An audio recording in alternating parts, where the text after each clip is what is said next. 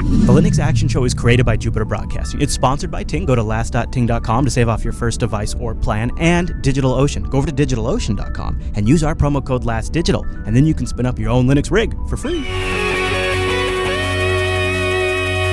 Welcome to Linux Action Show, episode 386. My name is Chris. My name is Noah. Hey, Noah, guess what? Big show today. Coming up on the big show, we're going to look at a distribution that really puts the Plasma 5 desktop in one of the best lights possible. And it's a rolling distro. Yes, we're talking about Netrunner. And if you've never checked it out, and I bet you haven't, it might be worth adding to your distro hopping list. Netrunner puts the new Plasma 5 desktop in the best light possible with some installations that you're just not going to believe out of the box. We'll give you our full Linux Action Show review today. Plus, in the news segment, we're going to discuss that big Ubuntu conspiracy that's been brewing. Plus, speaking of Ubuntu, there's rumors on the street that ZFS could be coming soon. LastPass got bought, and we'll look at some open source replacements for that bad news. And we'll also talk about Slackle. It's Slackware, but not like any Slackware you've seen before. And then last but not least, the developer behind Gnome Builder just got a gig over at Red Hat. We'll tell you all about that. A little bit of community news. But before all of that, Noah, you know what else we have? We're going to do the picks. It's the picks this week. And this one came right, the Runs Linux came right out of our chat room. And you may or may not have heard of it. It's called the Very Large Array down in New Mexico, the VLA, the Carl G. Jansky, I think, a Very Large Array. It's a radio telescope array. You may have seen it in Cosmos or even in Contact. I got a little clip here that kind of explains more about it, probably better than I could. But there are other telescopes built on a more massive scale that work around the clock, gathering invisible light from space. Visible. The Carl G. Jansky Very Large Array. This vast collection of dishes is among the most accomplished telescopes in history and one of the most recognizable. These radio telescopes, rising like giant flowers from the New Mexico desert, are monuments to human ingenuity. So there you go. The VLA, as you probably guessed it, absolutely does run Linux. In fact, a whole batch of pictures were sent into the show, Noah, of their Linux setup.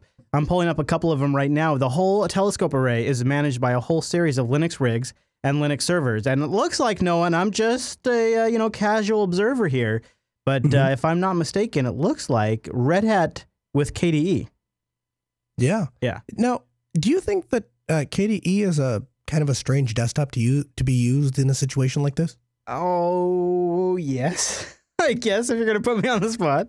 So, I mean, let's think about it for a second. In an environment like this, it looks like they're primarily using a lot of terminal heavy and application specific applications, right? Yeah. And so if the goal of the operating system is to just run the application and then get out of the way, seems like something with GNOME 2 or maybe a really scaled down GNOME 3 would be a better choice. It is KDE? Possible, Noah, and I don't know for sure. What do I know? But it is totes possible that maybe their in-house applications are written in Qt.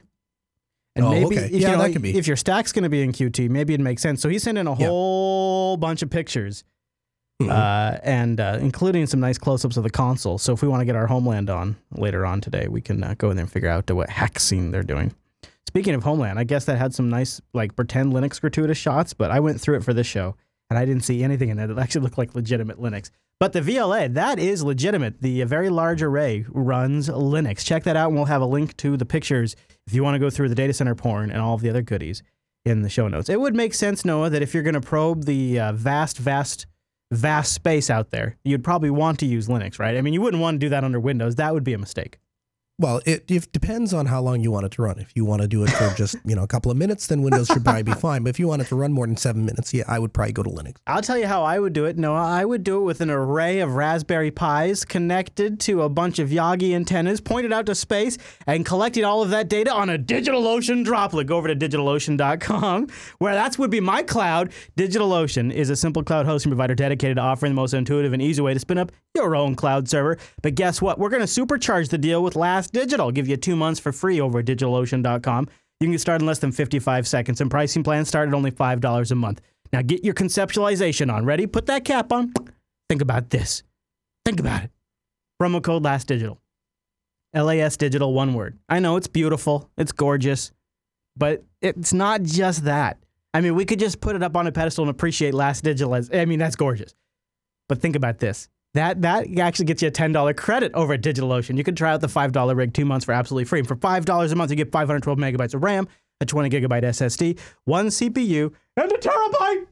Yeah, a terabyte of transfer over at DigitalOcean. Now, DigitalOcean has data center locations in New York, San Francisco, Amsterdam, Germany, London, and they just busted open a new one in Toronto. This is a nice one, especially if you want your data in North America.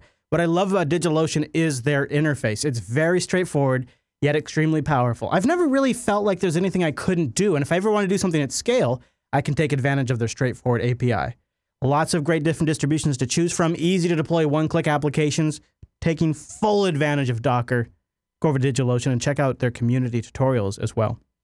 In fact, you can go over to DigitalOcean, click on their community link, and take a look at some of the things they post on a regular basis. How to troubleshoot common HTTP error codes. How to create a Puppet module to automate WordPress installation on Ubuntu 14.04. That's fascinating. There's a bunch of really good ones, including a bunch of great community-created apps as well. So go over to DigitalOcean.com and use the promo code LASTDigital. There's a lot of different use cases. Just a couple off the top of my head that we use here at JB. Our Mumble server that you hear about all the time on Linux Unplugged and Tech Talk, that runs on DigitalOcean. I still have an own cloud server that runs up on DigitalOcean. BitTorrent SyncThing, they run up on DigitalOcean. Minecraft runs up on DigitalOcean. IRC scripts, those run up on DigitalOcean. Like, it is really just the go-to Linux infrastructure on demand. They even have hourly pricing. And when you use the promo code LASTDigital, you can spin up your own Linux rig up in the sky, absolutely free, no credit card required. You need to accomplish something? Just try it out. Noah and I are, just between us, we're probably keeping DigitalOcean afloat just on our own. We have so many droplets these days.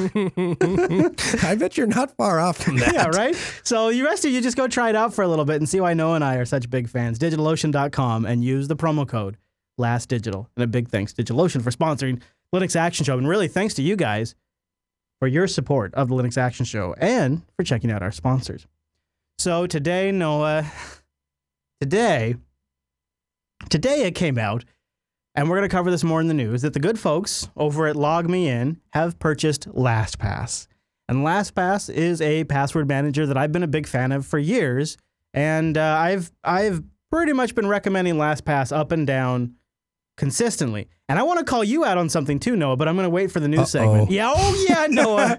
Yeah, I'm coming after you. I'm coming after you, Noah. All right. In the news segment. But before we get to all of that, let's get down to the nuts and bolts of what our audience can do, what some alternatives are. I'm going to start with KeyPass-C.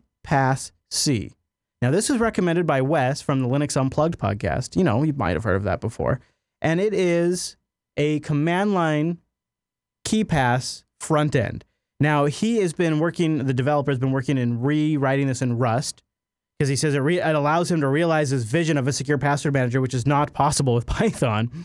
But the key features are AES encryption of the database with password or a key file, KeyPass-X and KeyPass-1 v.1.x compatible, KeyPass version 2 is planned, database entries are sorted alphabetically. But let me jump ahead, if you will. What is really, really nice about it is a command line and curses interface to your KeyPass database.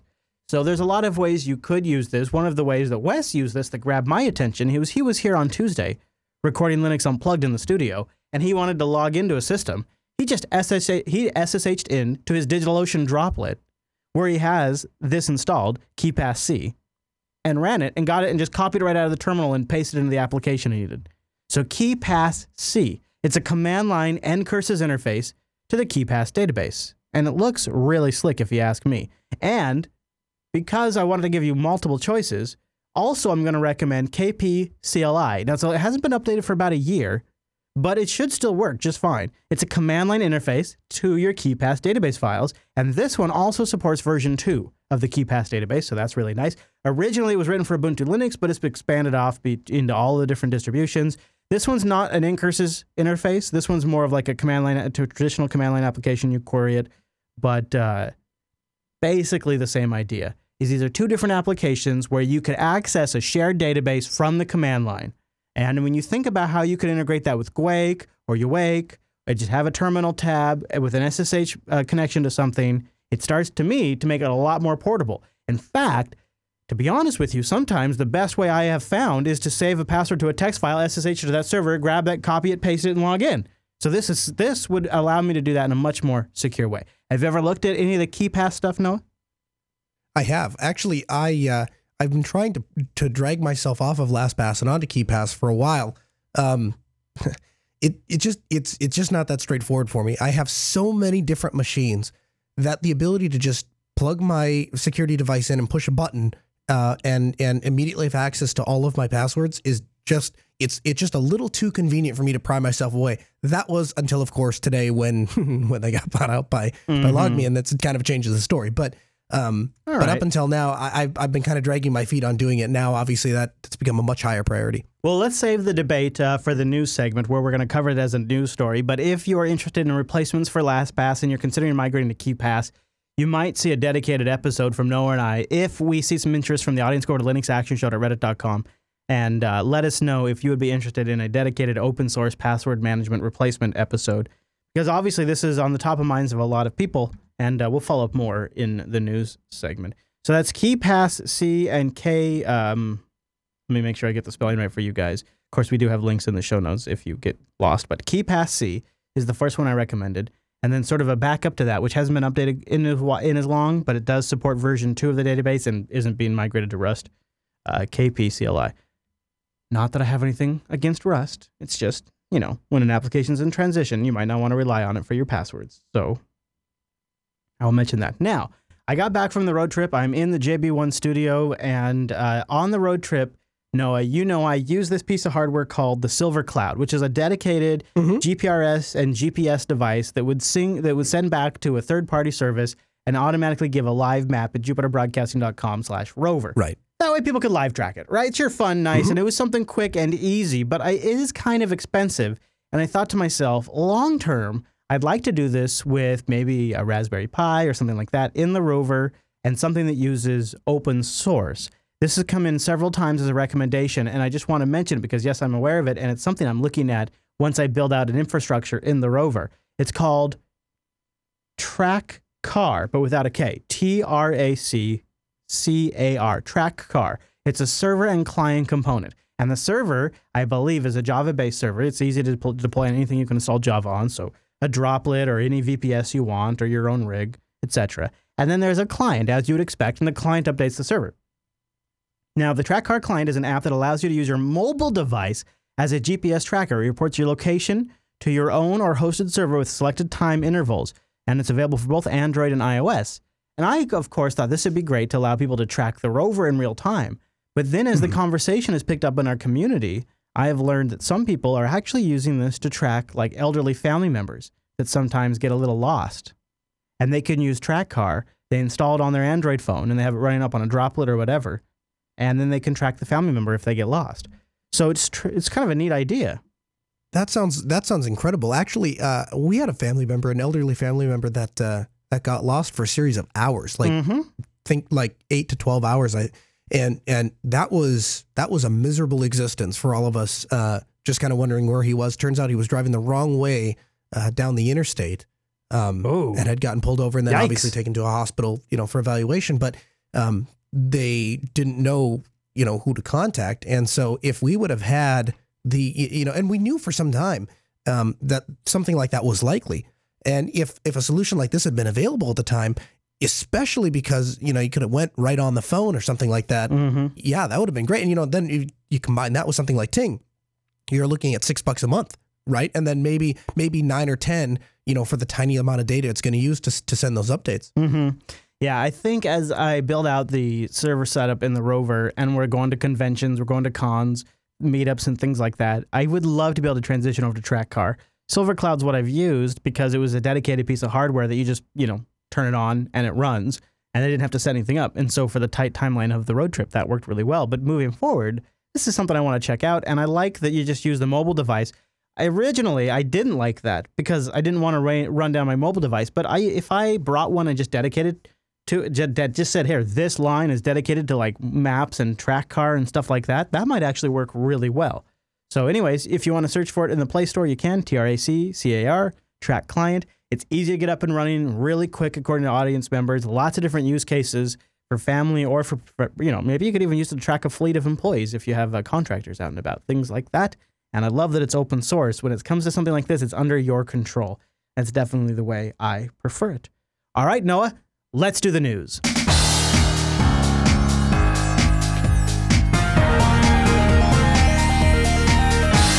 The news, and this episode's brought to you by Ting.com. Go to last.ting.com to get our discount and support this show. Ting is my mobile service provider and Noah's mobile service provider, and basically everybody else in our entire life's mobile service provider, because we ring them all in. We're like, sit down, let me tell you about Ting. God, that's so true. That's so true. It really will, because here's why. No contract. You only pay for what you use, flat $6 for the line. That's like the essentials of Ting. And then they've built on a bunch of really great extras. Like they have early termination relief programs to help you get out of your duopoly contract. They have an amazing dashboard. They have incredibly passionate customer service.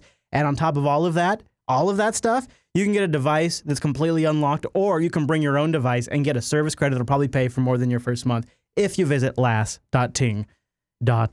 Now, they have the GSM and the CDMAs. You see, those are different network technologies, y'all. It's amazing. And they support both of them. So if you have a device that does one of those on their frequencies, guess what? You're going to bring it over and get a great discount. If you don't, you can pick up a device from Ting for an incredible price. Go over right now, last.ting.com, get our discount, and then peruse, if you will. So they have devices starting at $47. That's a feature phone with an incredible speaker. Yeah, Noah's a madman. I think he actually owns one of you. Did you get the Kyocera Dura XT? Is that the one you got? Yep. And that battery, dude, I'm telling you, I think it went like 3.5 weeks before it died. But I have a new Ting toy this week. Oh, yeah? What is it? Would you like to hear about it? Yes, I want to hear about it. That's good, because I wanted to tell you. It's a GSM hotspot made by I believe is it pronounced Hawaii or Hawaii. Yeah. Hawaii. Yeah. So this is great. It's a 4G hotspot and GSM hotspot. So what's great about it is I just took one of my spare GSM Ting SIMs that used to go to my backup phone, and I put it in the hotspot, and then boom, 4G hotspot service. And the great thing about it is I can toggle now between if I want to have a backup phone or if I want to have a hotspot. I just take the SIM out and plug it in one thing or the other. I don't have to log in. I don't have to change anything. I don't have to pay any extra. I don't have to activate. I don't have to deactivate. It's just there and it just works. It's great. You are speaking my language. That sounds exactly like what I need. Yeah, I love that you can just get the GSM card and pop it in whatever you want. Today, Ting rolled out the LG G Flex 2. Now, this gets another take on the curved screen, but it's got serious horsepower behind it. Now, it also, thankfully, supports micro SD with up to 2 terabytes of removable storage. Finally, 5.5-inch screen. It has a gorgeous resolution, 13 megapixel rear shooter with optical image stabilization and laser autofocus. $212 unlocked when you go to last.ting.com. You get that. You only pay for what you use.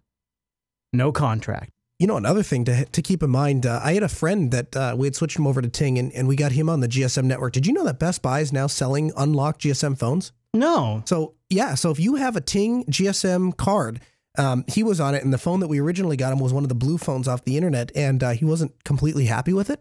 And we just went into Best Buy, and for like $120, he got a much, much, much nicer phone, and walked out of the store with it and plugged it in. And so, one of the things I've heard from a couple different people is they're a little concerned. They say, well, little concerned about going over to Ting because if my phone ever breaks, where can I get another phone? Well, it turns out there are stores that you can just go in and buy a phone, bring it home, and just put your SIM card in and it works. Yeah.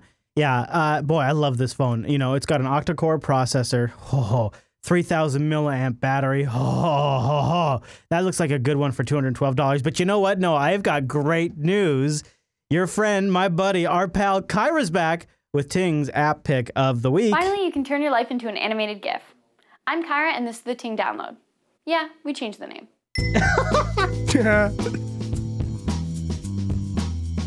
Everyone loves animated GIFs. They're like emojis for ninja masters. A series of moving images that can perfectly describe what you're feeling, regardless of language. They're also really hard to make. That's where GiphyCam comes in. It's an app from the popular GIF site Giphy, and it turns your life into an animated GIF. Making a GIF is really simple. Tap the record button to make a short animation, or long press to make a longer one. On its own, this experience might be enough.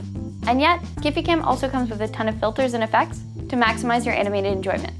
For instance, you can make it rain, or you can set yourself on fire. You can even remove a solid background and replace it with a majestic dolphin. Green screen effect. There are lots of weird options here, so have fun experimenting. Once your masterpiece is ready, you can share it with Facebook, Twitter, message it to a friend, save it on your camera roll, the usual. Sadly, the only thing you can't do is stack effects, so your dream of throwing money at a majestic dolphin while on fire will stay as just that, a dream. GiphyCam is free on iOS with an Android version coming soon. Thanks for watching, subscribe to our channel, and we'll see you next time. Last.ting.com, Kyra's back, baby! Welcome back, Kyra. I love it. Last.ting.com, support this show, but really, get yourself a better mobile service. I took that Netgear Zing all across the United States of America. Hell of a battery in that thing. Last.ting.com, and you can find links to that app pick over at the Ting blog. Go check it out. Last.ting.com. Big thanks to Ting for sponsoring the Linux Action Show. All right, Noah, brace yourself for dun dun dun, the Ubuntu conspiracy. Have you heard about the Ubuntu conspiracy, Noah? Have you heard that Satya Nadella has Canonical in his greedy eyesight, locked in, loaded, and ready to buy, according to the press? Yeah.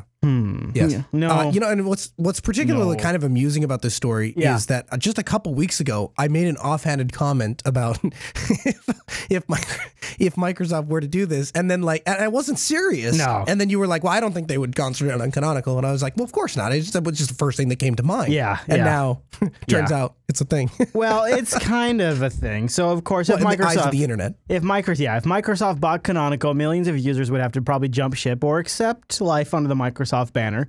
But where did these mysterious murmurings that are almost unquestionably untrue come from? In fact, Canonical has emphatically denied them. To begin with, let's say this news, quote unquote, came from a single tech blog, which in turn credits two undisclosed sources within Canonical. Following the original publication, some readers demanded clarification. After all, if we don't know who these sources are, how can we tell how valid the info is? The author of the article refused to give up his sources, but contacted Microsoft and Canonical for an official statement on the rumor. And within a few hours, Microsoft declined to comment. And an employee of Canonical, which actually turned out to be the CEO, categorically declined the rumor. Now, I'm going to skip ahead a little bit, but it did kind of, I think, have a little bit of logic behind it. I think that's what sort of maybe helped it spread across the internet. It took about a week, but if you think about it, 20% of Microsoft's Azure cloud customers, they're running Linux on Azure. Microsoft really is, in some ways, the major cloud provider that doesn't offer Linux. Azure is currently the only large cloud offering running a non-Linux base. In other words, the majority of the infrastructure is on Windows machines. AWS, Google Compute, OpenStack, all of that are all based on Linux. And with the rise of Docker, the demand for Linux-based cloud services is set to grow. And if you think about it, from a Canonical standpoint, they're not necessarily a profitable company. They do have some profitable divisions, though. The most profitable division is its cloud computing service. It offers paid, technical, and legal support covering the Canonical flavor of OpenStack. And Ubuntu OpenStack powers around 55% of all OpenStack installations. So that's a big market. And you may not be familiar with Canonical's BootStack service, but Canonical has one, and it's a complete hosting solution for organizations who want their own OpenStack cloud platform without the expense of running their own data center. Canonical charges a flat fee of $15 per server per day, or $450 per server per month. This service includes tech support and the installation, so it's a very cheap option, and it makes scaling very simple. And then, of course, Canonical has Landscape. That's a profit maker as well. It's used to manage enterprise-level Ubuntu networks, including cloud computing platforms. So you could kind of see where there would be some appeal for Microsoft to buy Canonical. However, I've also heard speculation that Amazon would be a good contender to buy Canonical. Noah, do you think Canonical is going to go anywhere? Do you think it's possible? And before you just say no, think about the fact that EC2 is running on Ubuntu. That's a huge, just right there, that's huge. A ton of DigitalOcean runs on Ubuntu. A ton of Linode runs on Ubuntu. A ton of Rackspace runs on Ubuntu. And 20% of Azure runs on Linux. It's a huge, huge, huge market. So, first of all, my question would be, maybe we can talk about the merits and demerits of Canonical turning a profit. But the reality is, how much of a profit has Microsoft turned lately, particularly in the space of free and open source software? And then, you have to evaluate the way that Microsoft traditionally tackles problems, and that way isn't to buy out to buy out a company that's doing something well. They typically roll their own solution. They build their own thing. They have their own pig-headed mind made up of how we're going to solve this thing. And if I were to predict what Microsoft were going to do, if they were concerned about Azure running on Linux, they would just come up with their own Linux distro. I don't see them buying out another company. That's one more thing that they'd have to support, and they would have to do it in a way that they don't necessarily like. They like to have control over those things. But okay, let's say it's not canonical. I mean, let's say it's canonical. But let's just have fun with the idea that it's not Microsoft. So let's kick around that it's somebody else that comes along.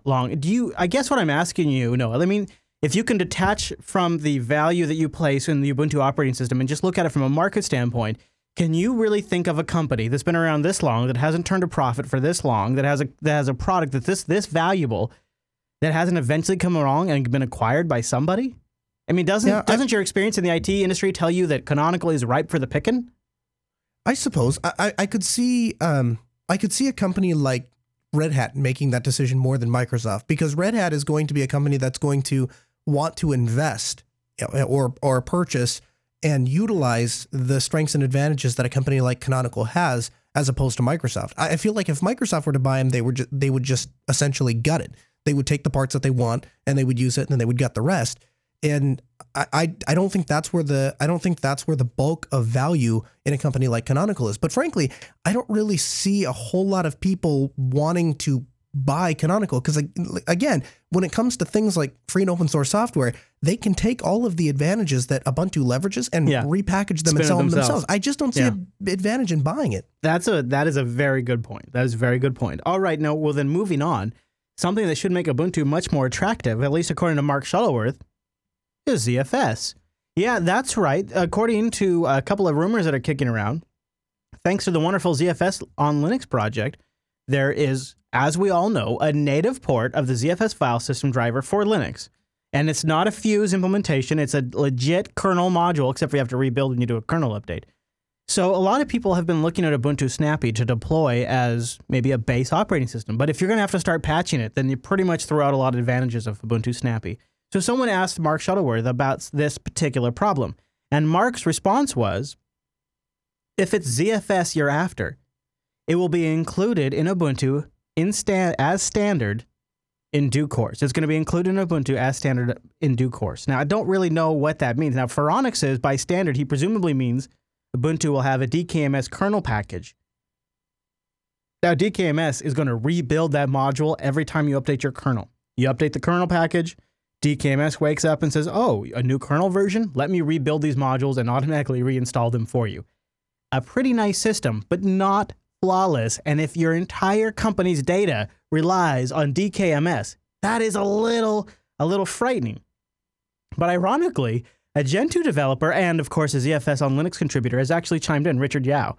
He added some insights, and he said, I'm betting by Ubuntu 16.04, you could have ZFS included with Ubuntu's Linux kernel, and it could be legally allowed. So what we could be seeing is in 15.10, it's delivered via DKMS. And then in 16.10, it's a full-on kernel module. When you update your kernel, a ZFS for Linux module gets updated, likely thanks to the legal work that Debian has been doing. And, of course, ZFS on Linux. Now, I talked to Alan about this in TechSnap. Alan has been following the ZFS file system, as he puts it, for a really long time. And his take on it is that the ZFS on Linux people have been arguing that it is actually legal to include ZFS with Linux. And they've been arguing that, he says, for a couple of years now. And that they finally have gotten a lawyer that agrees with them based on the interpretation that Debian project's gotten the green light. And because Debian's gotten the green light, Ubuntu gets the green light. And really, the Messiah file system could finally be coming to Linux as of Ubuntu 16.04. Noah, are you as psyched about this as I am, or am I overreacting?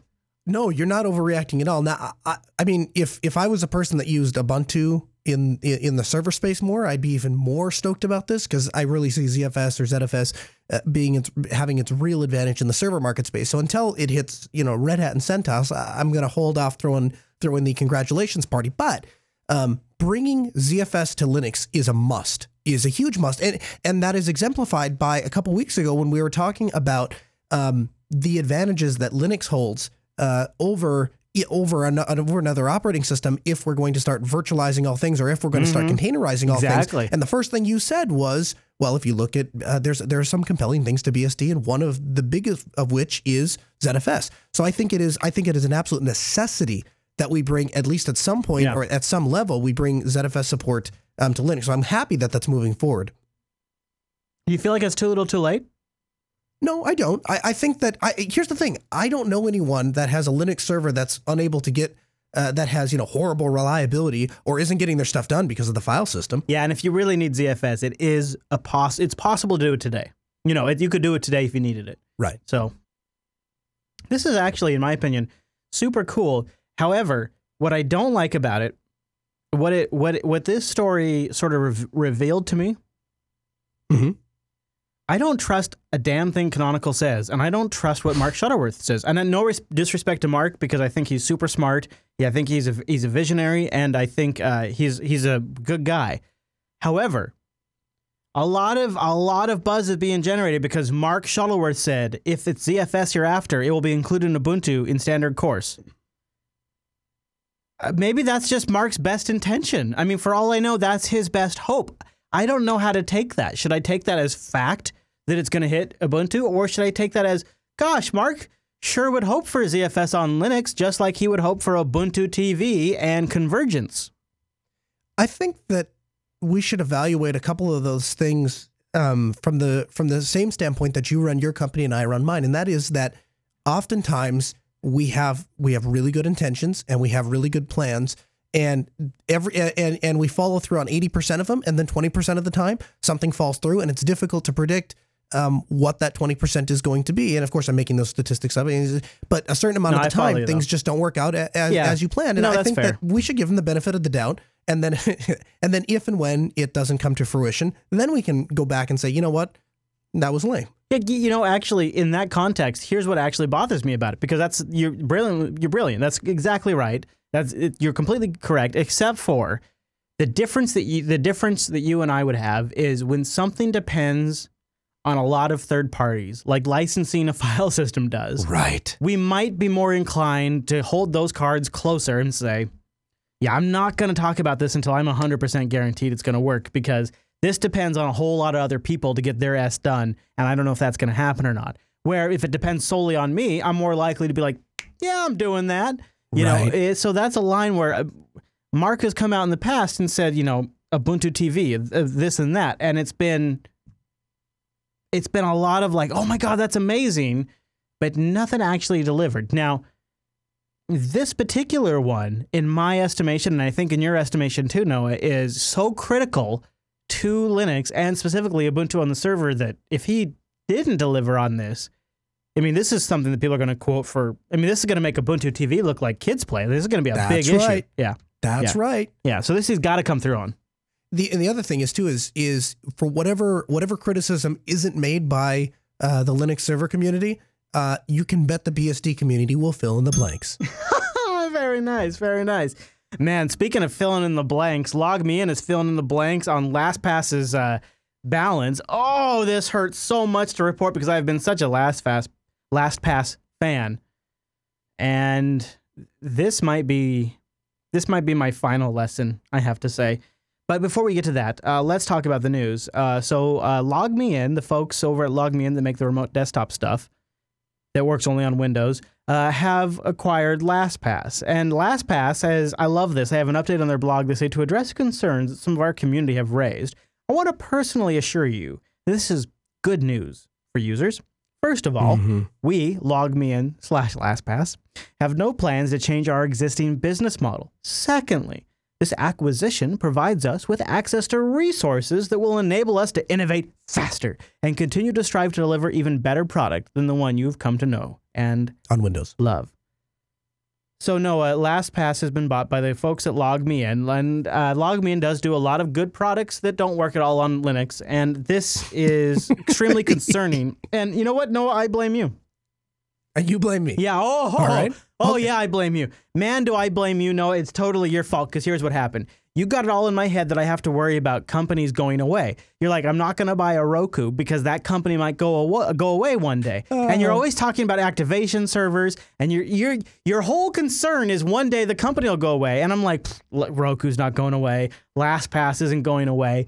What you actually should have been warning me about this entire time is these companies being bought, because that is the most likely scenario, is these companies get bought by somebody that I don't agree with, like LogMeIn in this case. And now here I am with my D hanging out, laid out on the table because all of my passwords are in this service. And yes, they can't read the passwords themselves, but I am extremely disenfranchised by this move. And you know, what it is teaching me, seriously, is what it is teaching me is convenience and ease of use can't be what make me rely on a third-party service.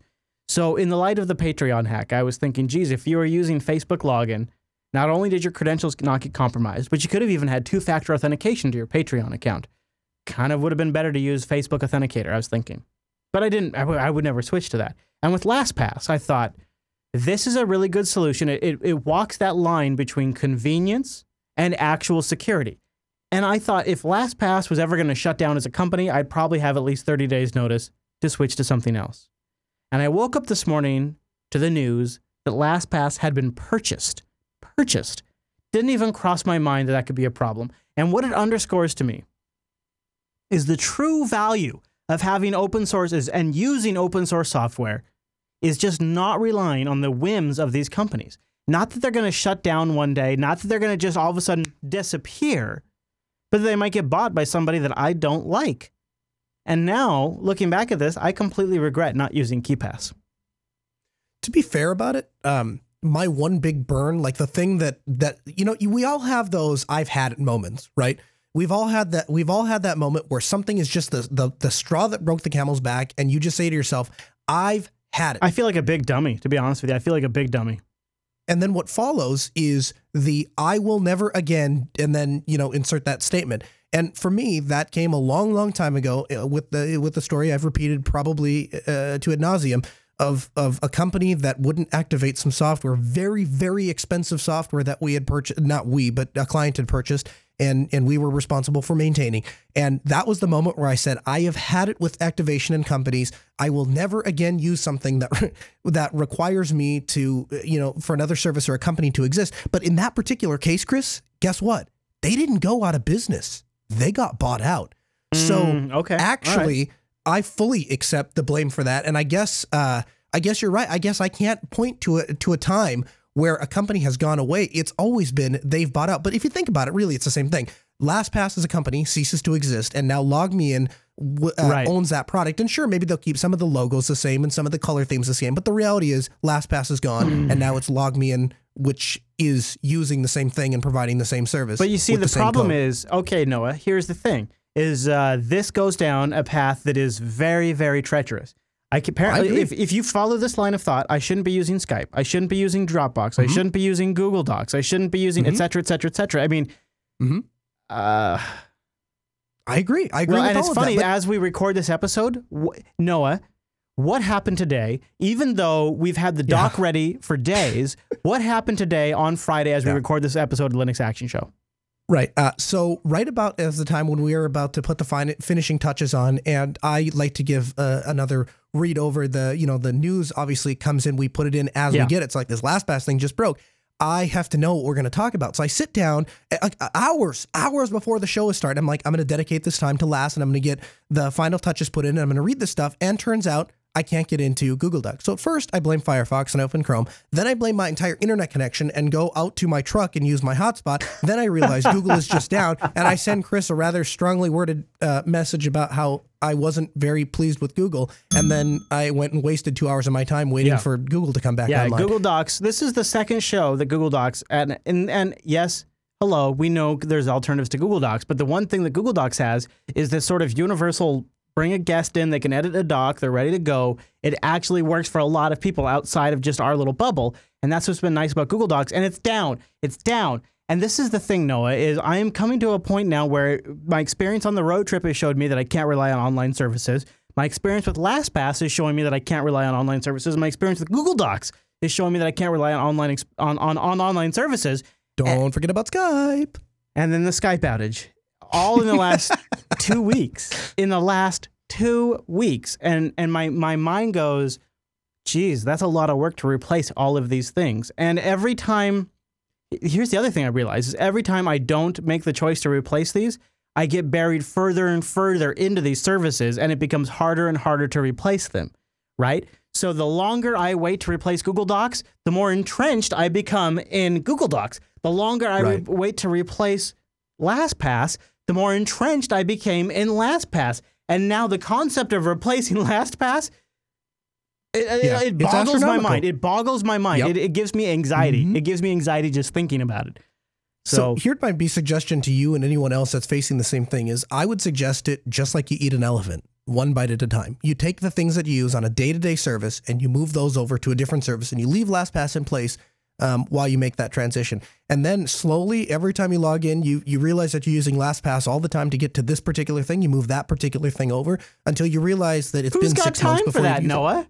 Well, you do it a little bit at a time. That's what I'm saying. First start with Google, then maybe you do Skype or whatever and then you do your mail service or whatever else is there. Seriously, linuxactionshow.reddit.com. Look for episode 386. What should we replace Google Docs with? Etherpad on a droplet? What? Tell me. I want real-time collaboration. I mean, seriously, legitimately real-time collaboration. I want easily shareable with a link. What should we replace it with? What? Let me know. linuxactionshow.reddit.com. Look for episode 386. KeyPass, that seems like the obvious replacement for LastPass. And I honestly, linuxactionshow.reddit.com, do you really, truly want an episode on password management under Linux? I have a sense that a lot of you have already figured this out. I can tell by the feedback, were way ahead of me on this one. And so you've probably already solved this problem. If you haven't, and you want to know what Noah and I are going to do to solve it, and you want us to do an episode out of that, let us know. linuxactionshow.reddit.com. Look for 386. All right, so you know what we don't talk about enough on this here show? Not Triskel. No, it's Slackware. So let's talk about Slackle Linux. It's not your father's Slackware. And this, to me, is an intriguing take on the Slackware distribution. And it looks real nice. And we're talking about KDE distributions today, and this is a Plasma-based distribution, although it's KDE 4.14.3, which is a pretty solid experience at this point, and you can theme it up to make it look pretty nice. Slackle is a distribution from developer Dimitris Tesmos, I believe is how you say his name, and it ships with version 3.18.11 of the Linux kernel. It's got 32-bit and 64-bit versions available. The 64-bit ISO supports booting on UEFI systems, which is nice if you're a Slackware user. No safe boot support at this point. Now, with KDE 4.14.3, that was the version released on August 8th. So August 8th was a pretty current version of KDE 4. And you can also get it in installation or live versions if you just want to check it out. And I'm gonna link it up for you guys to read the full review. But for a Slackware-based distribution, one of Slackle's strong points is its systems tools collection from Salix Linux. Slackle uses the gsplat package manager for access to Slackware, and Salix and Slackle packages repositories. So you got a GUI interface to actually manage Slackware software to see what's been installed. It doesn't necessarily do dependency resolution, but it helps installing software. And it has package update notifications handled by the Salix Update Notifier application, so you can find out when there's new packages available. The latest Slackle KDE release is available from SourceForge. We'll have it linked in the show notes. The root password is live, and the standard user login is the word one, O-N-E, with no password required other than that. So there you go. I just want to give you a little primer on it. You can find out more at linuxinsider.com. But from time to time, we get emails saying, guys, you never mentioned Slackware. And the main reason for that is we have a lot of Windows users who listen to the show that want to move into something. And Slackware is not a great distro for them, but Slackle might just make it possible. And Noah, I think it's a well-known shame of mine. I've tried a lot of distros. Just about every single freaking distro under the planet, except for I've never, ever ran Slackware. Have you ever ran Slackware? No. Yeah, never have. That can't be true. Never ran Slackware, not a day. No kidding. I may have for a day. ran Slackware one day. Oh my gosh. Yeah. Yes, I've run Slackware. In fact, it was one of the first. Yeah, of course. In fact, it was one of the first distributions I ever played with when I started trying different distros. Yeah, totally. Actually, so here's what I would tell you.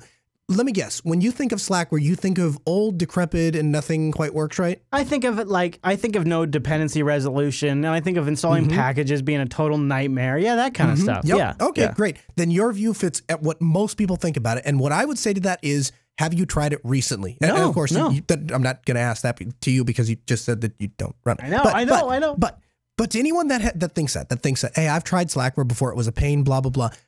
When's the last time you've tried it? Because they have come so far. And really, if you think about this, Chris, Slackware is actual Linux. Like when people are first getting involved in Linux, what's the first question they ask?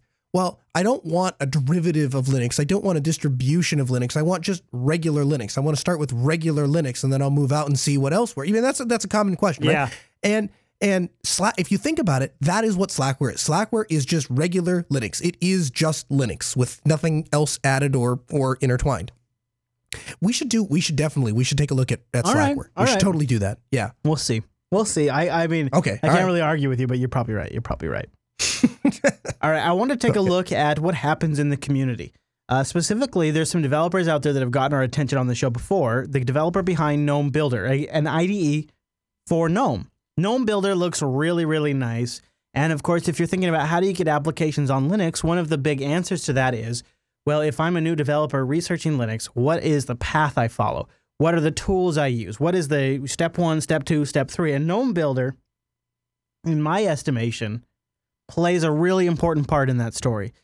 And this is why I'm really, really excited to say that Red Hat has picked up the developer behind GNOME Builder. So he writes on his blog, The Real News, however, is that I've accepted a wonderful role at Red Hat. I'll be focusing on the XDG app developer story, and Builder is an important part of that. We want to make it easy as possible for you to create and deploy software that users can trust. He goes on to say, and this grabbed my attention, Noah, because if you're not familiar, there was a crowdfunding campaign behind Builder, and what I love about what he's about to say in this next paragraph is that what it means to me is that if you create an open source application that gets notoriety, that gets some attention, and contributes something unique to the open source ecosystem, you have people knocking on your door. Read this next paragraph. Read this. And this to me is like, it's a wonderful example of why developing open source software can actually lead you to your dream job. He says, this was a difficult choice for me, as I had a few offers from people I respect greatly. As in, he had multiple offers, Noah. Ultimately, I think Red Hat is the right place to push two hugely important projects forward. They are respectful of my desire to continue living like a gnome in the forest, and I can be remote. So this is, so let's stop right here. Multiple offers because he created GNOME Builder. He chooses Red Hat because he thinks Red Hat's going to help him push his vision forward. He gets to work remote, but then something really interesting that I didn't quite understand the mechanics of the GNOME board, but actually this makes a lot of sense. He says the GNOME Foundation's board of directors already has 2 people who happen to be employed at Red Hat. 2 is the maximum number from any single employer as set out by the bylaws. With much sadness, I therefore have resigned from the board of directors. And you know, a lot of times we'll hear the criticism that GNOME is a Red Hat project. Right. But right, you've heard that. But I find it fascinating that the bylaws say that no more than 2 from one company can be on the board of directors. So he had to resign in order to take this position. And doesn't that tell you something there? Isn't that interesting? So this is, undoubtedly, comments and feedback are going to say that I'm a fanboy again. But this underscores and exemplifies what I keep saying about Red Hat as a company. It speaks to a couple different things. One is that the people that are working on these open source projects have integrity of unimaginable measurement, right? Like if you look at the amount of integrity it takes for somebody to say, I want to keep doing this project and I want to keep these goals and this value system in place. That takes an enormous amount of integrity because undoubtedly he's turning down money to keep, those goals and those values. And then you take it the other side of the coin and say that what a company Red Hat is to not only respect that, but support his efforts, give him a paycheck, and then let him continue life, essentially as it was, just with the paycheck. He's going to continue to do the same work that he has been doing, except he's going to get paid by Red Hat. And when we talk to Red Hat, we ask them, tell us about how it is you hire these people. And Brian's answer was, listen, what we do is we look for people that are making valuable contributions in the open source community, and then we offer to pay them to do the same thing. Because if they're going to give that kind of value to people when they're volunteering, imagine what they'll do when we pay them. Right. Yeah. And he says, and you know, going back to your comments that you and I, you know, we both we run our own businesses and we commit to something and we usually deliver about 80% of what we actually want to be able to deliver. He says, I've been so focused on writing software and other aspects of the campaign were not tended to. Going back to the builder campaign, the crowdfunding. If I were ever to take part on a project of this magnitude again, I would definitely not go it alone. I would highly recommend having at least a second person in place that is dedicated to communication and administrative tasks. There is a huge time sink, and it really would have prevented me from pushing the software forward as fast as I did. If you do not see your name in the builder's credits and you've purchased a perk that included that, please contact me. Chances are that you selected the anonymous donation box. So, all of you waiting for perks from me, they are coming. I owe you more than just software, and I'll be pushing hard on that front over the next month to finish preparations and shipments. My goal is to have the campaign perks completed and shipped by the end of November. Thanksgiving time here. And the reason why I wanted to underscore that is I think a lot of times open source developers feel the pressure to overcommit on deliverables to get people to fund it. And really, I think as a community, we should step back and be like, just create the code. Just make the code and don't worry about mailing me the perk. Right. Right. It is so much work these people are doing, right? For free. I mean, well, not for free because they got funded, but just doing that work they got funded for is enough of a task. It is a massive task. Well, and so it depends on how you evaluate it as well, because if you look at the opportunity cost and the amount of money that he gave up as a software developer working on some proprietary project to do this, he did in fact give you something for free. You know, he did get some contribution, so that fulfills a certain amount of his income quota, but the rest of it he surrendered and volunteered his time to bring a valuable software project to us. That's a good point. That's a good point. All right, Noah, that's all the news for this week.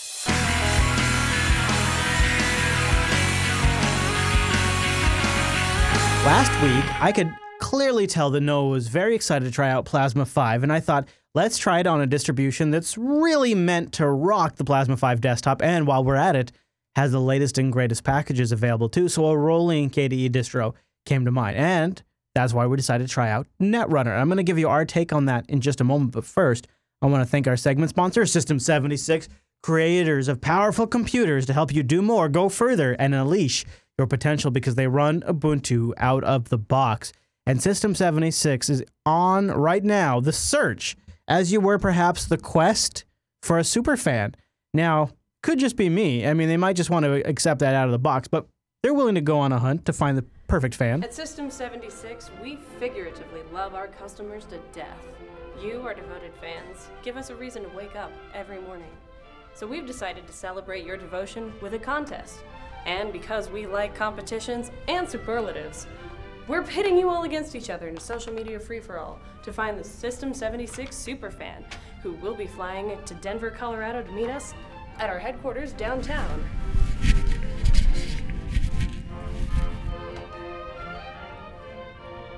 You get to hang out with the team. Our office is super chill. 3, 2, 1! You get to hang out with the team. Our office is super chill and super friendly. Guys, what the? You get to hang out with the team. Our office is super chill and super friendly, and we can't wait to have you here. How fun are we? So fun. Damn right we are. You'll even get to check out our entire line of current desktops, laptops, and servers, now equipped with Intel's totally legit Skylake processors. Yeah, that's Batman right there. That's awesome. That's the best part. Share why you think you should win a trip to System76 headquarters on our Facebook, Twitter, or Google Plus pages, and tag it with hashtag System76fan. Feel free to share as many unique submissions as you like, which may include, but are not limited to, the following: a tweet or Facebook post, a product review, a new internet meme, a stop-motion film, a t-shirt design, a fake commercial, a real commercial, a black and white photo series, a historical reenactment, a depiction of the System76 logo fighting the logo in a cage match. The possibilities are endless.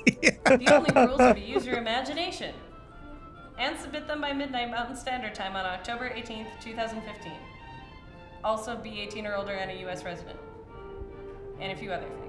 And a big list of stuff scrolls across the screen as she sits The there. fine print. Sparkles! Sparkles everywhere! Enter now. System76.com. Check it out at system76.com/superfan. Listen, this is a fun opportunity to get yourself some gear, and you never know. Maybe there'd be some other reasons to fly out to Colorado, too. Depends on if Noah and I can get our S together. System76.com. Yeah. Are we disqualified from entering?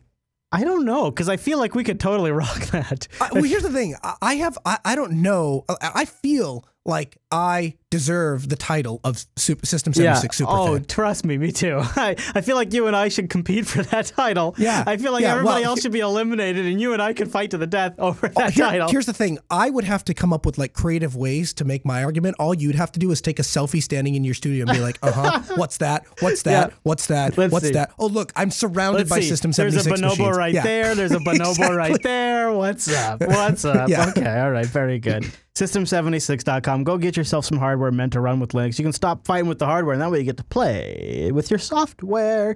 So, Netrunner came into our sites today. I don't believe it's ever been reviewed on the big show before, but with some bit of momentum from our OpenSUSE Leap review, we decided to take a look at Netrunner 2015-09 rolling, based on Manjaro and therefore Arch, ships with KDE Plasma 5, and it's got a rolling package. So you got to imagine, this is right up my alley, Noah. And to that end, I got it installed. In fact, I was so excited about it, Noah, I went all in for the Linux Action Show, and I actually installed it on the computer that I'm Skyping with you. I put it in a production computer right here. Right now, right here in the studio, I am running Netrunner on the very machine that I am talking to you on. And I have to say, it is probably the best KDE experience I have ever had out of the box. Netrunner is clearly the best way for me to experience the Plasma 5 desktop right now. First of all, no, I am absolutely serious. Absolutely 100% serious. First of all, let me tell you about some of the things I love. Right out from the grub menu, when you boot off of the live ISO, it has the option to start with non-free drivers. NVIDIA drivers out of the effing box. Slick GUI boot, looks awesome right from the get-go. It detected that I have a touchpad and a mouse connected, and this is a KDE thing, but they set it up for me. It automatically disables the touchpad because I have a USB mouse installed. That is extremely clever. Thank you. Thank you for making my touchpad disabled when a USB mouse is installed. Also, the installer is extremely clean. I have more notes about that in the show notes. It's a great installer. And I also have to say, I really appreciate the fact that they put KDE apps front and center during the installation. So instead of using like Inkscape, they say, hey bro, why don't you go check out Carbon, another really great vector-based graphics program. Yeah, you've heard of Inkscape, but have you ever heard of Carbon? They really make all of the great KDE apps feel front and center in this desktop. And I really, really, really like that. And last but not least, while I'm telling you about all of the things I absolutely love, as a Steam user, this might be one of the greatest distributions of all time for one really, really simple reason. Right here in the games menu, not only is Steam pre-installed, but the option to use the Steam runtime, which is based on Ubuntu, to purge all libraries, or to use my modern rolling distribution libraries, which offer better performance, better support, and are often the quote-unquote fix when you're having Steam problems under non-Ubuntu distributions, right here in the menu. Steam Purge Libraries, Steam Runtime, and Steam System Libraries. You can launch Steam in 3 different versions right here from the menu, and if you've ever troubleshot issues under Steam, under Linux, you understand why this is a very, very nice to have installed out of the box for you automatically. Also installed out of the box, Skype. So really, this thing was pretty much good to go from the moment I installed it on this Bonobo. Ready to rock, everything I needed for production purposes right here, and I have it with a nice rolling release. I did run into some issues, Noah, but I was curious about your initial impressions. Yeah, so from booting up, so when I started to boot up, the first thing I noticed is I personally, I prefer to be able to go right into the installer. I don't necessarily like being taken to a live environment, particularly because I just find myself wanting to play with things and tweak things, and then I'm disappointed when it restarts and I've lost those changes. So if I had my choice, there would be an option, boot live if you want, but also have the ability to actually do an install. Second thing I noticed were the desktop icons were just like huge for some reason on my machine. Not really sure what that was about. Oh, really? Right. But then once I got in, this is where I actually had some real problems. So first thing I went to do is to install a Quasso client. And the cool thing is they have a software manager, a graphical software manager on a rolling distribution. That was awesome. But it found the Quasso client. But when I went to actually click install, the install button was grayed out. This is grayed out. It was just ghosted, and I couldn't actually click on it. So after updating the system a couple times, more than once actually, and restarting it once or twice, finally got that to go, and then it hung. So it said it was installing, and then the total size changed to 0 bytes, and then it just didn't load at all. And then eventually it just crashed and said the package daemon has crashed. And then I didn't get Quasso client. All right, let me jump in. Can I jump in right here? Because yeah, I ran into something kind of similar. Let me show you right here. So I really like the Muon package manager. Now, this isn't unique to an Arch distro, but it's a really clever way to update your distro. And what's really nice is it breaks out application updates and system updates in their own separate sections. So I have 32 megabytes of system updates, and I have 628 megabytes of application updates. Nice. Good to know. I click install updates. The install updates immediately goes to 33%. And then the update software manager, Muon, will never, ever, ever resume. It will never do anything. It will never continue on. If I eventually force quit the process, if I go in like X kill it or kill the process, when I relaunch it, it'll say, hey, good news, all updates are done. In reality, the Pac-Man database has been locked. And because the Pac-Man database has been locked, it can't check for updates. And instead of saying the database has been locked, it just says, no, you don't have any updates to install. Don't worry about it. And the reason why this is no good is because you sit here, you wait for it, and then after a while you bail and you restart thinking, well, maybe it did the updates. And one of the reasons that made me think that it did the updates is because as I'm just sitting here doing absolutely nothing, the Plasma 5 desktop completely crashed on me. And I thought, oh, well, it probably crashed because some of the core packages are being replaced. No, it just crashed because it's Plasma 5. That's why it crashed. And it doesn't have anything to do with these updates. And when I close this update manager and relaunch it, it will tell me there's no updates to be had. No error message, no database has been locked, nothing. I have to go delete the database file and then it works. So I had some issues too. Once I got past the ability to actually get Quasso client installed, which by the way isn't working now, incidentally enough, I still had audio issues and I still was having some difficulty getting Telegram installed. Although I think that if I would have worked at it a little bit more, I could have probably done that from downloading the actual package from the AOR and doing it. I think it was more of laziness. Yeah, it's based on Manjaro, so you could get that. But there were some things I did really like about Netrunner. The first is I did my entire install offline. And so for an Arch-based rolling distribution, that's really cool that you can do it. In fact, I didn't even realize I was offline until I got the whole thing done. And then I was clicking around, I was doing something, I opened up Firefox and realized I wasn't on the internet. I thought, man, I have a totally usable system with just a USB key. So that's key, especially if you're going to be in a camp or something like that. I think that's almost a must. Just like with OpenSUSE last week, I felt like it was an entirely different operating system. Now, one might think because we were using Plasma, it would have felt very similar, but actually, I think they did just the right amount of changes. It felt like a different operating system, and yet at the same time, they didn't change anything that didn't quote unquote need to be changed, or they didn't hinder anything. I think it's not necessarily better or worse, it's just different, and I liked it. I actually think it's a really good, sane implementation of KDE Plasma 5. If you want the Plasma 5 desktop, this is a really, really good one. And I want to qualify the fact that the Muon software updater is broken. Yeah, it's a bummer, but you know what? Pac-Man at the command line works just fine. If I kill this process, I go delete the database file, I can update using Pac-Man without issue. So if you want to just get a really nice Arch installation, well, a Manjaro installation, out of the box using Plasma 5 and you don't use the GUI tools, it's totally solid. And there are some GUI package management tools that work just fine. It's just this software updater is broken. Speaking of things that were broken, I had inside of Dolphin, I went to change the view properties because I don't like seeing folders. I like seeing list icons, and it gave me the dialog box, but like when I would click on the arrows, I couldn't read what was inside the dialog box, and when I would click on the drop down arrow, it wouldn't actually let me choose anything differently. And I'm not sure why that was, and I'm not even really sure what the spawn of that problem is. If that's an Arch thing or it's a KDE thing or exactly what it is. All I know is it was really frustrating. I was kind of irritated about it. And then the last thing I ran into was I went to try to see if I could solve the problem of Telegram not being there. And seeing if I could fix that with the software sources, but the sources button inside of the software manager is ghosted. And I don't know why that is. Now, one kind of cool thing that Netrunner led me to, I was desperate to get Telegram working right now, and I didn't really have time to play with it.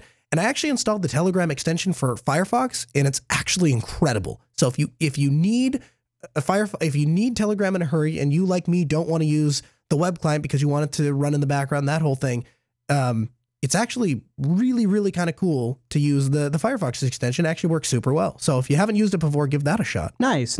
So as part of my ongoing distro review process, I do try to throw as many of these distros at a high DPI display as I can, because I think this is an area that Linux needs to play a little bit of catch up on. And because there's Linux devices shipping today that support high DPI, it seems only reasonable that we are able to actually use high DPI displays. And so I installed Netrunner on the XPS 13 here, which has the 4K display. And, unfortunately, it's limited to the support that Plasma 5 desktop has for 4K resolution high DPI. And that is in such that when it first boots up, it's going to be extremely hard to read. If you have any difficulty at all reading the screen, you will be completely unable to read the text or the dialog boxes on the Plasma 5 desktop by default. However, the good news is it is very easy to go into the system settings, go into display, and then there is a scale button in Plasma 5. You can just scroll that scale button, that slider up to where you like it, and Plasma 5 will magnify the interface, essentially. It's not perfect, and applications like Firefox don't support it. Anything that's GTK is either going to have to be GTK 3 or it won't support it. And some of the things don't fit quite right, and you have to resize the windows in KDE, but the functional result is, if you go in and up the scaling under Plasma 5 desktop, you can get a pretty good high DPI desktop. It's nowhere as near as good as GNOME 3 in my personal opinion, and Netrunner did nothing to actually detect this and did nothing to sort of preset this up. I had to go do this myself on the XPS 13. In my opinion, if you have a high DPI screen, Plasma 5 is real close, but you're probably going to get better results with GTK 3 at this point, but it does work. And Netrunner, the nice thing is, I got to give them props for this.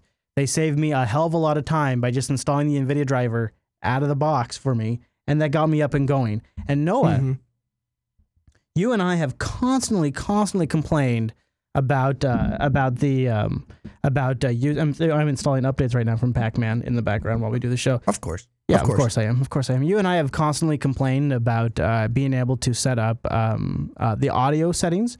Well, the fine folks at Netrunner have installed Puva Control by default, and it seems to be the way to get this working is to go through your devices and just choose all the devices you don't want and turn them off. And if you turn all the devices off by a process of elimination, the device you leave on is the device that will have good quality sound output. And that's actually how. Is that all? Yeah, that's how I'm actually able to hear you right now. Is because when I first installed this, it only wanted to send audio over the internal speakers of the laptop. But by process of elimination, by shutting off HDMI audio, by shutting off audio headphones, and by shutting off built-in speakers, the only thing left was your audio. And so therefore, I'm able to now capture audio using Skype. So that's a little pro tip from the Linux Action Show is you go in and turn off built-in audio off, turn off HDMI audio, and leave your sound card you actually want on. And by that, then KDE will force the sound to go through there, and then your applications like Skype that just use the default Pulse device will work just fine. Does that make sense? Well, I'm glad that's not a pain in the butt. Jeez, man. Really, I don't want to indict Netrunner. I think what Netrunner has done here has made really one of the best KDE distributions out there. I have not tried the latest Kubuntu, but this, Noah, promise me when I tell you, this is a really, believe me, I promise, this is a really good implementation of the Plasma 5 desktop in my estimation. It looks good, it runs well, the performance is decent, the networking stuff works out of the box. That's not always the case. Like I can browse Samba shares very well. The Wi-Fi stuff is working really well. The sound stuff is working really well. It's just a few straggler issues that aren't working. And if you're not a big GUI package manager, if you're okay with using package management on the command line, I actually think this will work really well for you. You know what I almost regret, and early in the week, I actually sent you a telegram. Speaking of this, I actually downloaded the LTS because I was going to just kind of see what the differences were. I almost somewhat regret not installing it just to see, because oftentimes it seems like for whatever reason, the way the universe is structured, you have better luck on rolling stuff and I have better luck on LTS stuff. And we have tried exchanging those to try to mitigate different issues, and it never seems to work. And I almost wonder what my luck would have been if I would have tried the LTS. Well, they do have that. That is one of the neat things about Netrunner. But you know what's interesting about their LTS is it's not based on Manjaro at all. I don't think. I think it's based on Kubuntu, if I'm not mistaken. I'd have to double check. So yeah, you could. And the reason why I wanted to try this is I wanted to see how doable is this with an Arch-based distro. And I actually, for me, this is working pretty well. I mean, I've already put it in production. Yeah.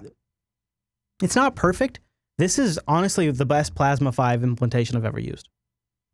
Really? Yeah. Do you think it's not as good as OpenSUSE's Leaps that you used last week?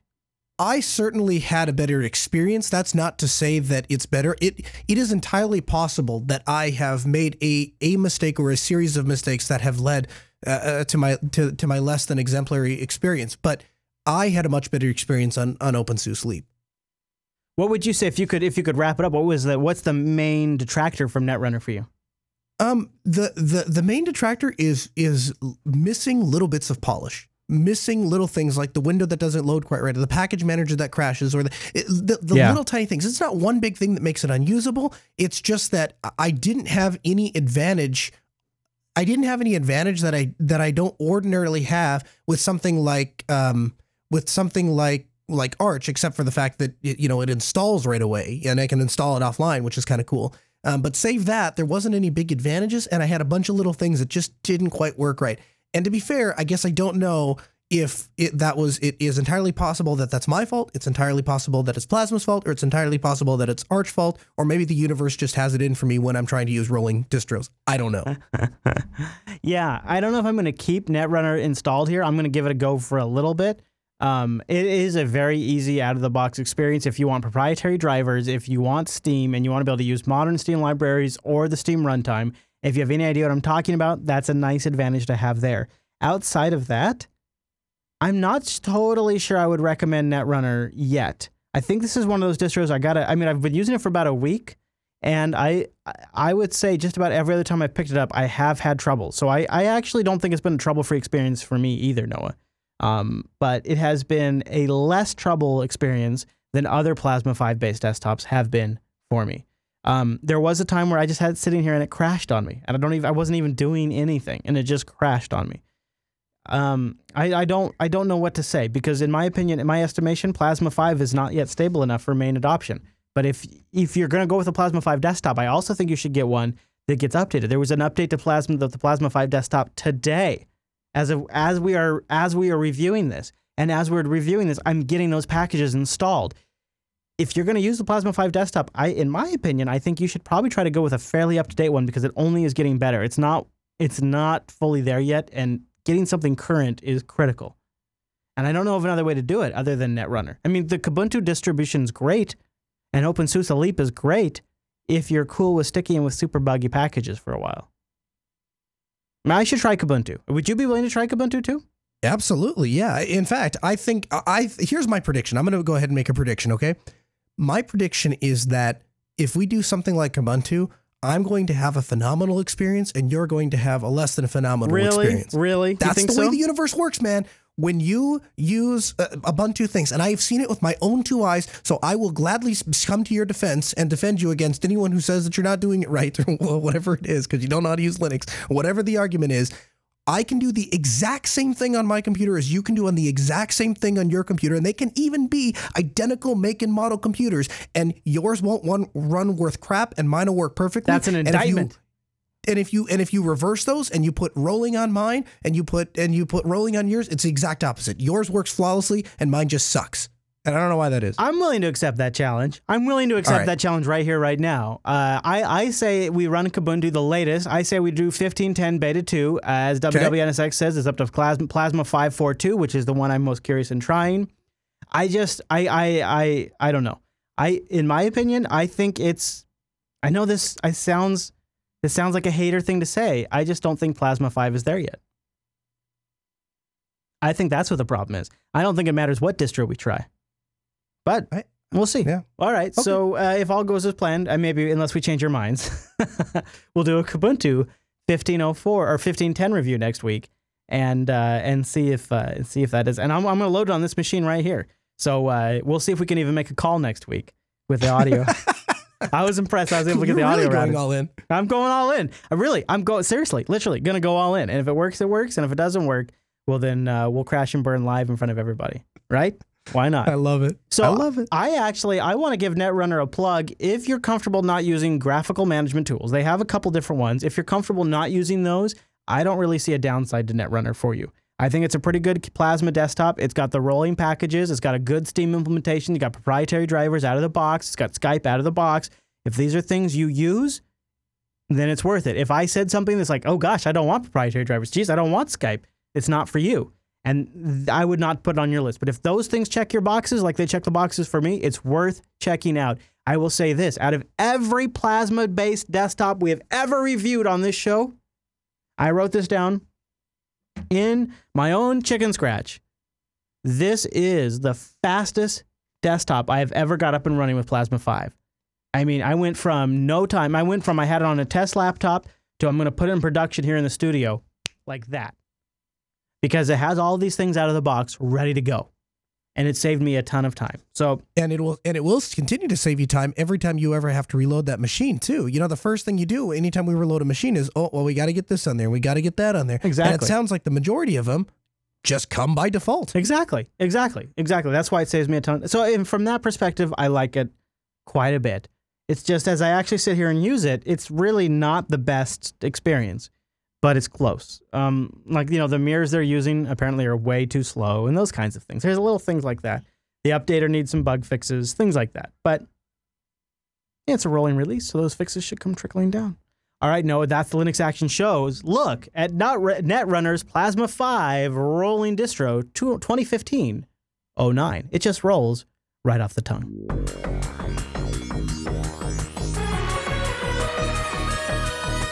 And that brings us to the end of this week's broadcast. But before we get out of here, we do have some emails and some feedback to get to. And our first one comes in from LAR, I guess.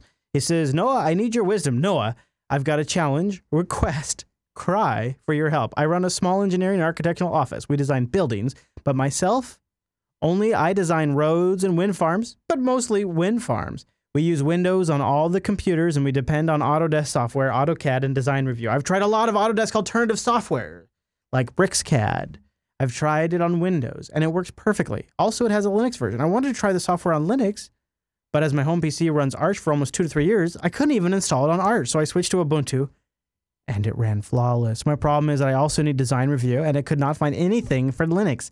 Much of AutoCAD files must be converted to the DWF format to digitally be signed. It's like an authorities thing. In Portugal, demand the text files with spreadsheets to be in PDF. Also, here in Portugal, the Citizen's ID also has a digital key for signing files. So every architect and engineer also has to digitally sign the files. Noah, back to you. I've been to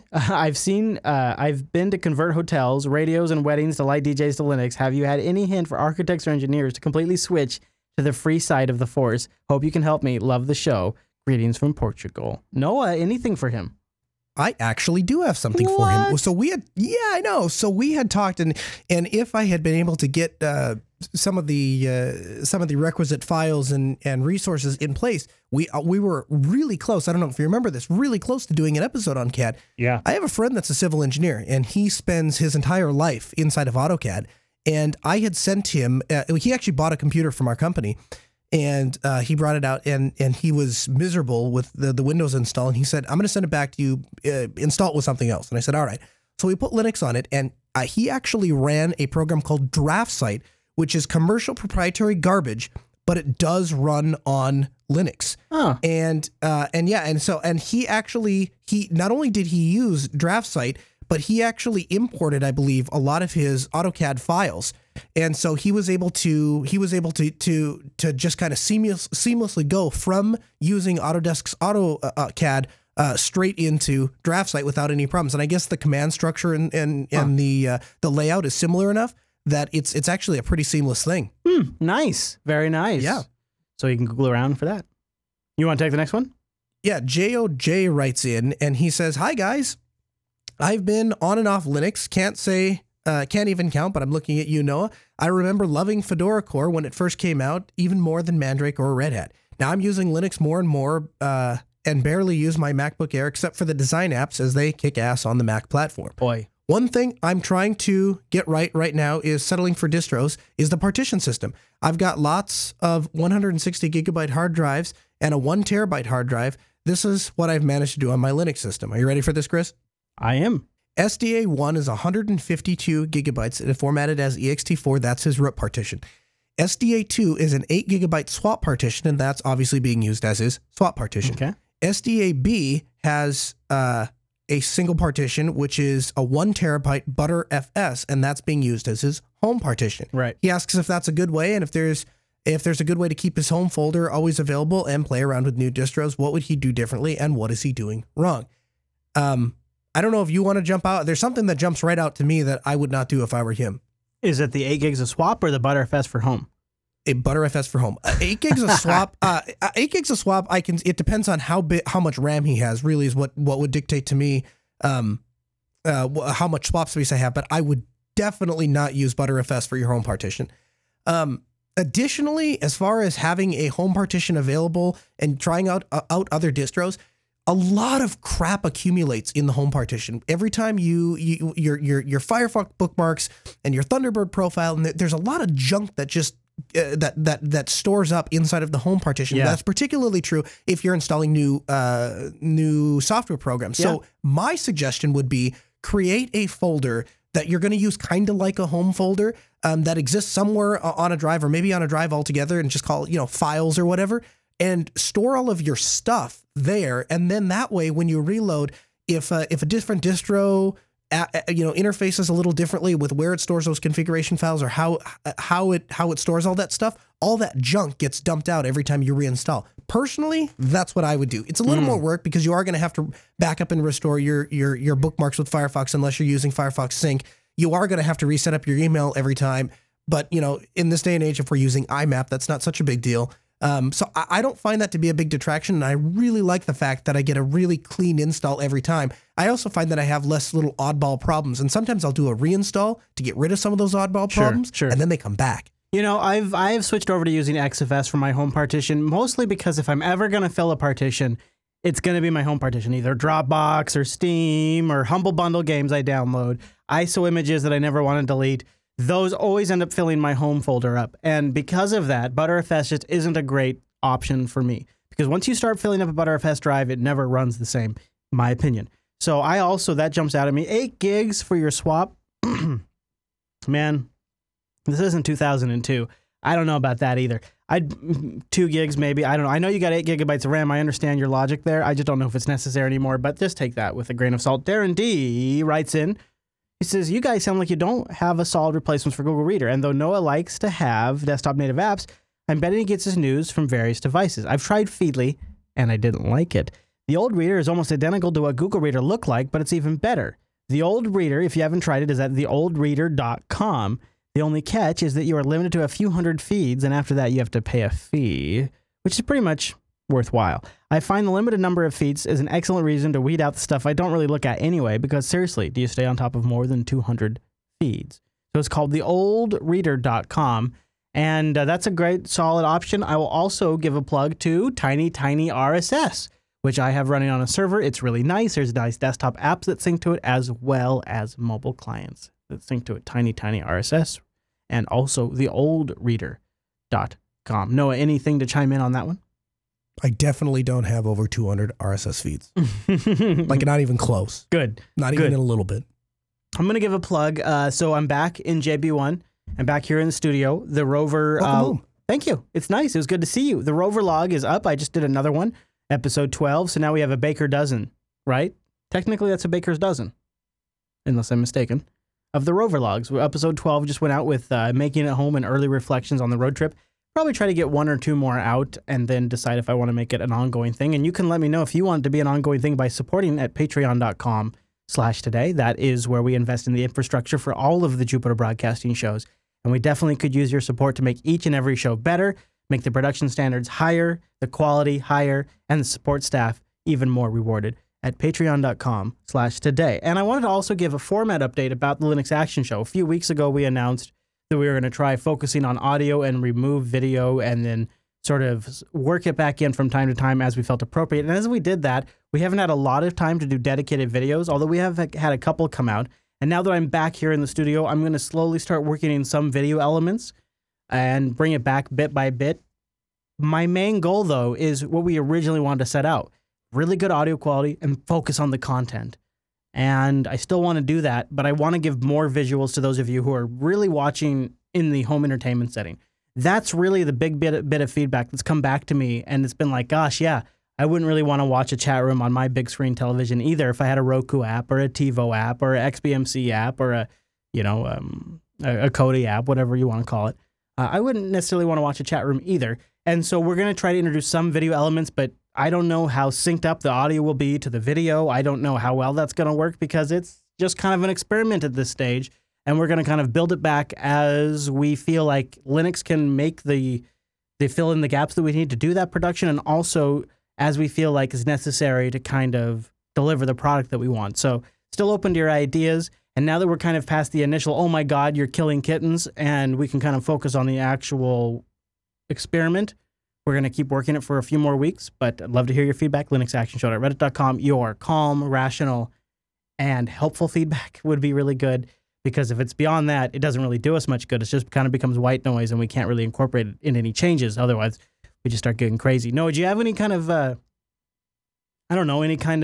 input and feedback on trying the audio format for the last few weeks and trying it while we're on the road and all of those things? And this week, I've integrated a little more video to give it a little more visual presentation, which is really kind of a behind-the-scenes look. What are your thoughts so far on all of it? You know, I think that sometimes I think it gets lost. I mean, you know, and I read the feedback pretty religiously, and a lot of the feedback that comes in is you guys say that you're concentrating on content, but I haven't noticed a difference in content. Really? And that comes in? Well, people have said that, and to those of you, I would encourage you to go back and listen to a couple of the episodes and think to yourself, if they were doing video, would this have come out? And what I mean by that is LinuxCon in Seattle. 80% of that episode would not have aired if we insisted on doing visuals, if we had been concentrating on a good visual aspect instead of the audio aspect. And my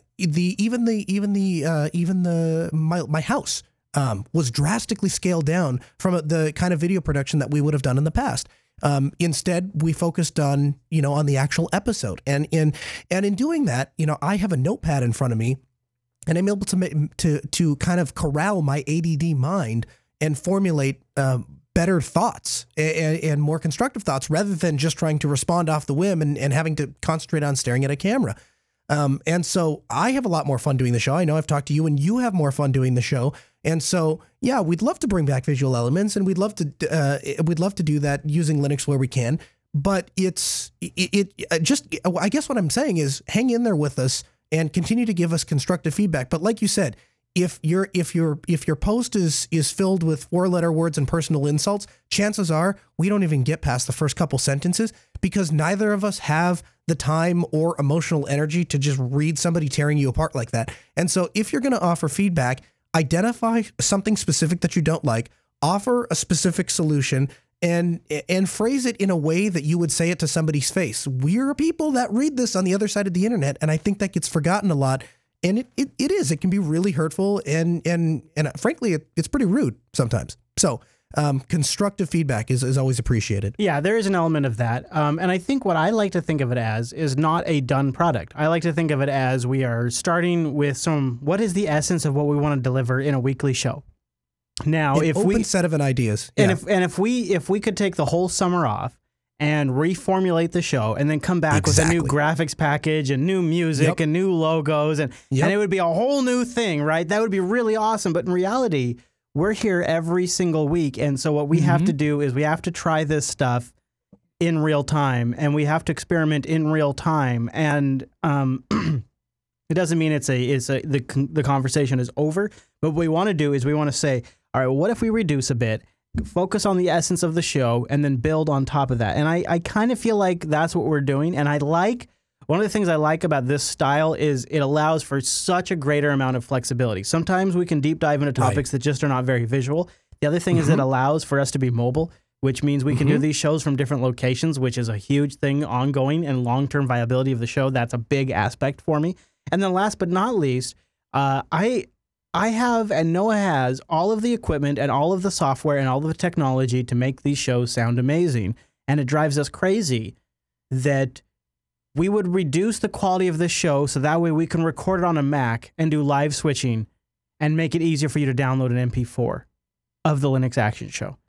And I understand that that is a nice thing to have, but at the end of the day, it's really hard to come here every single week and make a worse product just so that we can do that thing on a Mac that really we would prefer to be able to produce this under Linux, use open source software.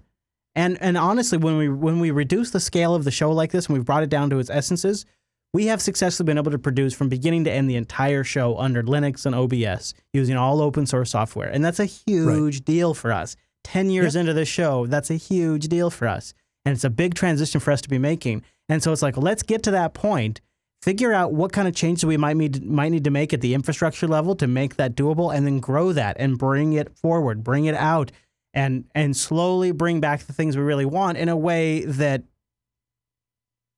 meets the quality level we want and accomplishes it in a way that doesn't require fundamentally compromising our values every single episode. You know, and I'll add to that and say that how are we supposed to provide feedback to the existing software infrastructure that's there to do some of this stuff on Linux if we're not using it, right?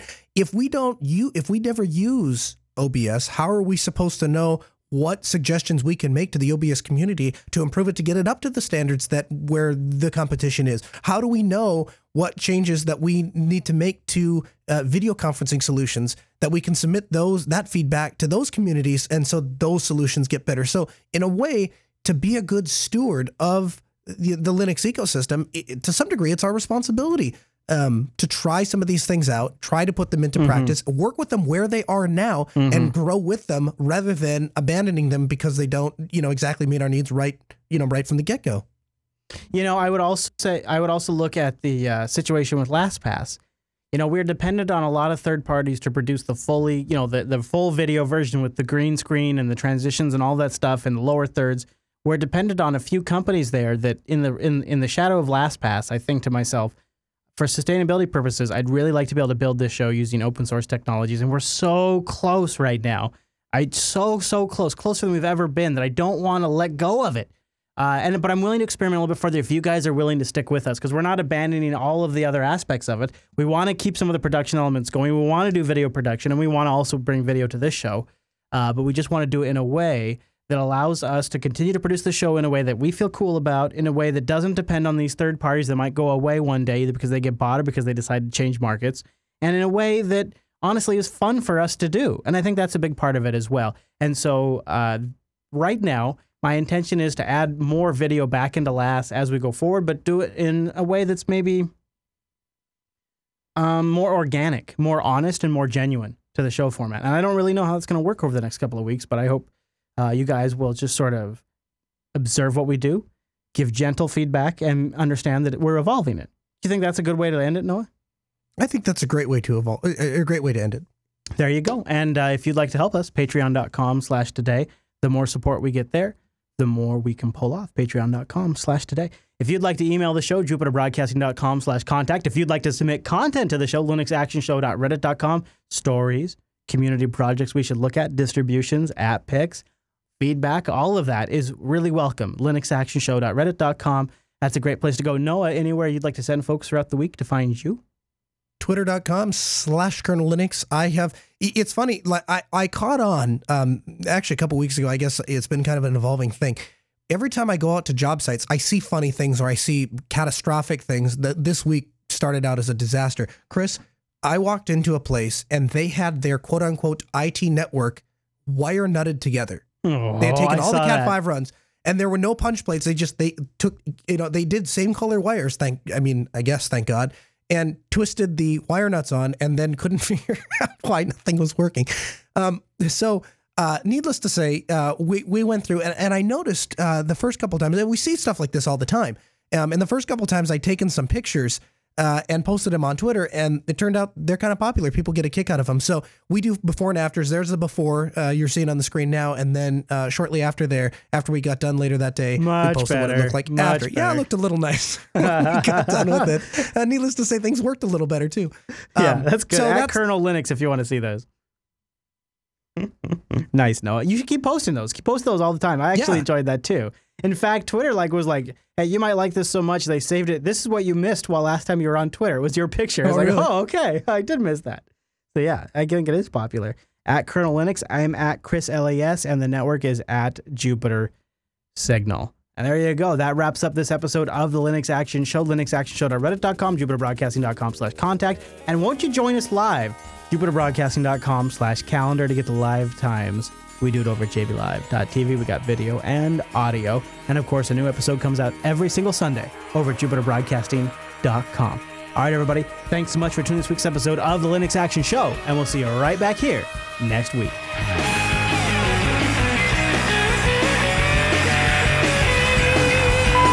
So you want to go to Colorado? I didn't have any of those. What? Yeah. Here's the thing, Noah. Hey, Noah. Here's the thing. Tell me the thing. What kind of jackass am I to get a rover and then fly somewhere? Yeah, I guess there's that. Is there any way into Colorado that doesn't involve going up to like 14,000 feet? Is there any way? It could be. I've never driven through Colorado, but because it just seems like the Rockies in November is a super bad idea. Yeah. It just doesn't seem like a good time. I mean, the fact that I'd be towing my whole house and all that seems like a good way to just lose my entire life. Could happen. I mean, if I had chains, yeah, I do have my limits for show content though. I don't know. Like at the point where you're living in the mission because you can't afford to replace anything else. That would be a good limit, I think. I think that's where I should maybe draw the line.